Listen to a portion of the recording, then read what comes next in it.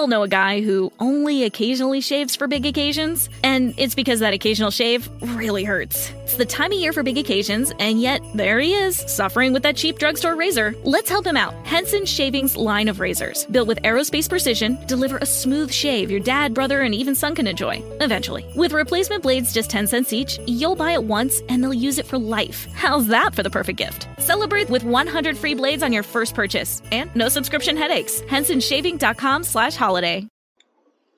All right. Let's get back into this. This is Joseph Brownlee, your host of Body of Christ Real Talk.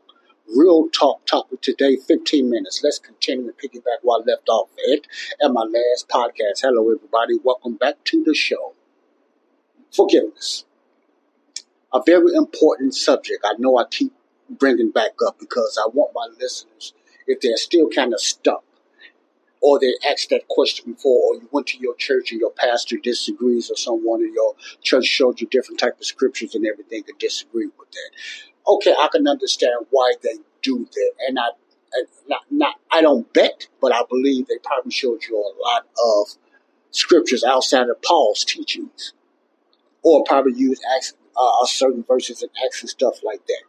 Now, first of all, when you read the book Paul's letters, you will notice, if you read Paul's letters, he never talks about forgiveness of sins too much, or close to all. His 13 books it's not based on forgiveness of sins. If you read Paul's letters, for a reason. Now, I left you with 2 verses, okay? I left you with verse 19 and 21. God is not imputing trespasses against the world. And how he's able to do this. And why he's not imputing. First of all, let's talk about what happened. And why did Jesus do what he did? Why did he do what he did? If that makes any sense. Why did Jesus do what he did? Jesus took away all mankind's sins after the cross. The resurrection is very important. The other side of the cross is very important, what I'm trying to explain to you guys, men and women. He done that and took on all mankind sins, past, present, and future, under grace. I'm very specific, under grace. Not Jesus' earthly ministry and not before that. This is Paul's ministry. This is the other side of the cross, I like to say.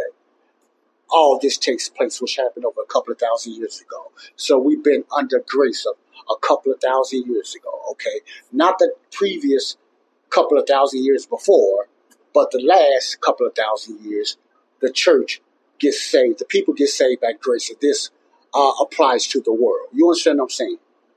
You know, just say 4,000 years, the last 2,000 years, we've been under grace. And this applies under grace. Not the kingdom program, not the law program, but under grace. You understand that? What I am talking about. Okay. He done this. All this took place when Jesus was resurrected. What's supposed to have happened is the kingdom program. If the leaders of Israel or national Israel believed Jesus as their Messiah and would have accepted him, then the kingdom program would have went through. You understand that? So, but we all know what happened. They did not. They disobeyed. They did not believe in the Messiah. Even today, Israel don't believe in the Son of God, the Messiah. They did not believe in the Messiah. And the final strike was Acts 7 when they stoned Stephen in Acts 7. After that stoning, the Jews scattered, except the apostles, because they knew they had a commission to finish, going out to the world, which they never made it. So after Acts 7, the Jews scattered around to different nations, Gentile nations. They scattered, but the apostles stayed because they know they had a duty to finish, which they did not. Okay? Now, after Acts 7, going into Acts 9, there was a transition that was going to take place, because that was the final strike in Acts 7. Listen to me closely. Before Acts 7 and going backwards was the law and the kingdom program, and everybody's sins were still being charged against them. Jews mainly, because they was one under the law, under the covenant, was still being charged against them before Acts 7. A little bit going into Acts 8 until you get a little bit after Acts 9. Okay? Listen to what I'm saying. When Stephen got stoned, that was like the final strike. I don't have time to break that down. The Jews scattered. Okay? Paul went up to the high priest, went up to the leaders and asked to persecute the church. You know what happened then? Going into Acts 9. I don't have to get into Acts 8 with Philip, but Acts 9. See? Well, Paul was stopped by the Lord Jesus Christ in the air and knocked off his horse and everything. Jesus said, Paul, I'm going to use you. First he asked me, why you persecuting me and stuff like that. When you persecute me, it's like kicking against the pricks. It's like kicking against yourself. When you hurt them, you hurt me, etc. Make a plan like that. In other words, that's when he told Paul how he was going to use him. Now, he didn't tell Paul about the mystery yet. He didn't reveal what I'm telling you now to Paul yet. Okay? He didn't reveal that to him yet. Okay? All right. Matter of fact, under the kingdom program, just to show the Jews, Paul got baptized, even though he didn't have to, but he got baptized because he wanted to show the Jews that he was serious and he was for real. Why? Because the requirement under Judaism and the requirement under the kingdom programs, you had to be baptized. So Paul just wanted to show them how serious he was, And nobody can explain that better than Trey Cersei of Truth Time Radio. But that's what went on with that. So that's why Paul was baptized. He didn't have to be baptized. Jesus didn't tell Ananias to baptize him, or he did not say not to baptize him. But this was a choosing of Paul just to show the Jews and the other apostles and everybody else that he was part of that. He believed that Jesus was the Messiah and the King.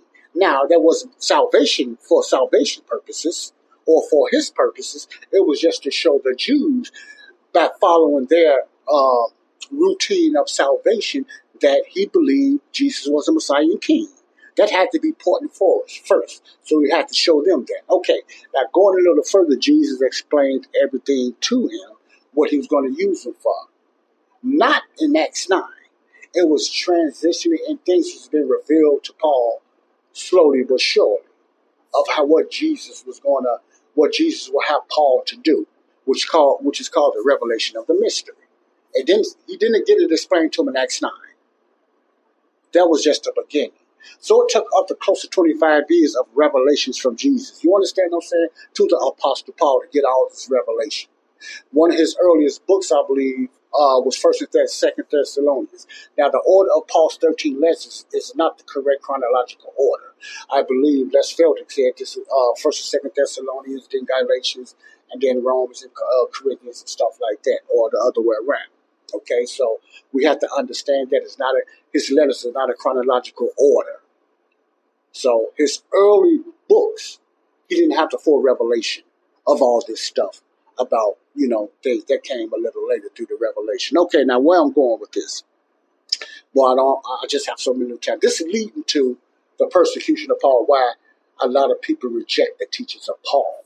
Because they don't know nothing about this, because they don't read the letters of Paul, or they've been told by their pastors or teachers not to read Paul's letters. And I'm just trying to give you a little foot or head start before I get into the rejections of Paul and play some videos of people observe ridiculous reasons not to follow Paul's teachings. And it's kind of childish and naive when you just hear it. And so I showed you two scriptures. Jesus died for the world. Many agree with that, many believe that, and many accept that. But many and most still don't understand the fullness of it. And they would have never understood it if it wasn't for the teachings of the Apostle Paul. And they still won't understand it if they don't read Paul's letters, which are the mystery that was only given to him. I cannot say this enough. I cannot keep repeating myself enough to get that through. This is a dispensational thing when it comes to forgiveness of all mankind's sins. What do you mean by that, Joe? I mean, it's an administration thing. It's a program. See, you have different programs in the Bible. The two main ones that make everybody confused is Jesus' earthly ministry and Jesus' heavenly ministry. The way to be forgiven are different. Jesus' earthly ministry and apostles' teachings, there's a condition you have to do to be forgiven. Under Paul's ministry, grace, is unconditional. You don't have to do anything to be forgiven because Jesus has taken care of all mankind's sins. That was not fulfilled in his earthly ministry or before with the prophets. It's only been fulfilled after his resurrection, which was revealed to the Apostle Paul. So the problem is a dispensational administration problem in the church today. That's why they have a hard time getting it, even some grace teachers. Okay? What Jesus explained to Paul, I'm going to just try to say it like this in a plain layman way. Just say I'm Jesus. Everybody's seen, Paul, let me tell you, going forward, this is what I want you to go out to the Gentiles. I'm not dealing with the Jews anymore. I put them to the side. Their program has been postponed until further notice. I'm going to do something and tell you where I'm going and what I want you to preach to the Gentiles. It has nothing to do with the gospel kingdom. Now, I'm paraphrasing that. Jesus didn't say that, but I'm just trying to get you to understand where I'm going with this. I don't think I'm reading this out of the Bible. Okay? I want you to get prepared. This is what I want you to do. This is what I want you to tell them. Because no one before me, the prophets before me, not even the apostles, not even the little flock, know nothing about this. They never heard it. It was never hidden. It was never revealed to them. It's only going to be revealed to you about what happened and what's the fulfillment about every man and woman's sins being forgiven. See, go out to the Gentiles and tell them the finished work, what I have done. That was only revealed. That is only going to be revealed for the first time to you, Paul. The finished work. The fullness of what God's grace hath done. Okay? That everybody sin has been forgiven because it's been put on me. Okay? There's no more forgiveness of sins because I took every man's sins. Now they can be saved. Now, because I took the atonement for them. I took the penalty that was blocking them from getting close to God. I saved them from damnation because I took all the sins. I saved them, everybody, from something that mankind could never do themselves. I saved them from destruction because I took it all on myself. That's what I want you to go out there and tell the Gentiles, the world. Okay? Now, by me doing that, the world is able to be saved now by believing what I have done for them. You see how simple that is. Jesus took care of all mankind's sins that they might become the righteousness of God. You notice when it says, for he hath made him to be sin. God made him, it's Jesus, to be sin for us. Jesus became sin for the whole world. The world is clean of sins because Jesus took it upon himself. See, the penalty of it. That don't mean he took the acts of it away. You will still sin because you're in a sin nature body. But every sin you commit from now on will not be charged against you because Jesus put it upon himself.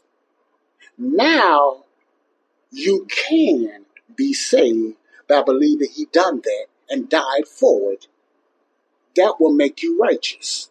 So sin, the forgiveness that the sins Jesus took upon himself, all it done was opened up the door for mankind to be saved. Without that, mankind could not be saved because it has sin in the way, and God can't save you when sin is in the way. Jesus took all mankind's sins, so mankind has a chance to be saved just by believing it. God bless you. I'll be right back.